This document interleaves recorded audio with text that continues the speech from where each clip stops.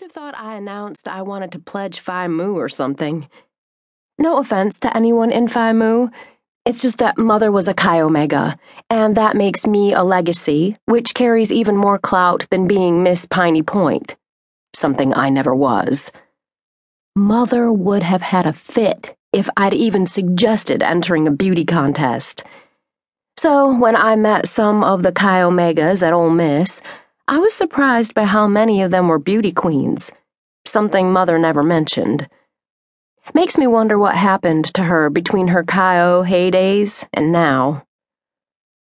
My parents are academics and proud of it. Mother is a professor of English and Dad is head of the history department at the Piney Point Community College, but you'd think they had tenure at an Ivy League school, the way they carry on.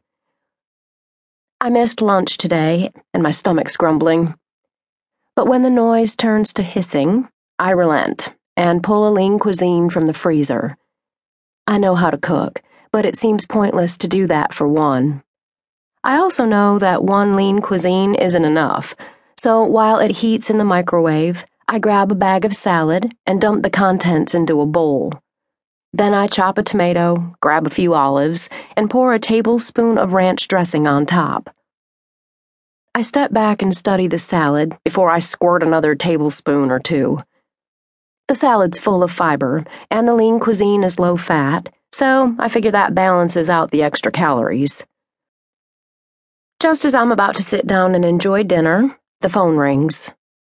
It has to be Mother, I think. She's the only one who ever calls my house phone. I hesitate, but my daughterly duties overcome me. What if she needs something? I'd never be able to live with the guilt if I didn't answer an important call from the woman who gave birth to me after 20 hours of labor. Or so she tells folks when they ask why I'm an only child. Did you get your invitation yet? She asks without letting me finish my hello. Are you planning on going?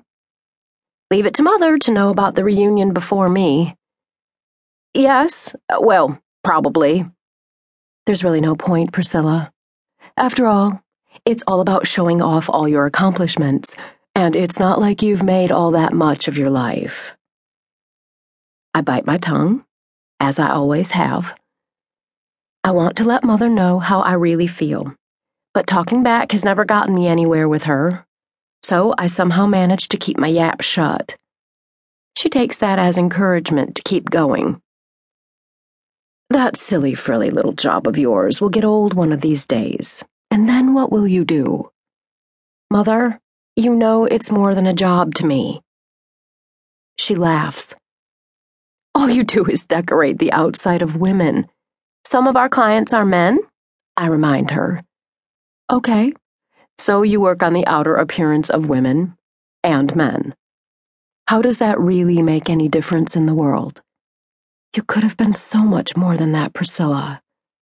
Your father and my business makes a huge difference in a lot of people's lives. Our clients feel better about themselves, and I keep a couple dozen people employed so they can feed their families. Well, there is that.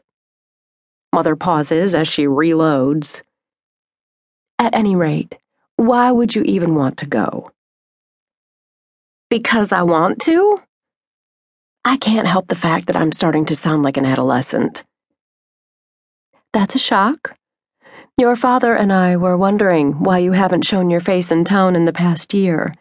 Then it dawned on me that you didn't want folks to see you wearing braces. I'm surprised you even have a salon left. You know what the mice do when the cat's away. I hire people I can trust, I tell her through gritted teeth. So, are you going to the reunion or not? Like I said, I'm not sure. Do you want your old classmates to see you in braces? After all, since you're so into appearances, I would think I'm getting them off soon, so that's not an issue.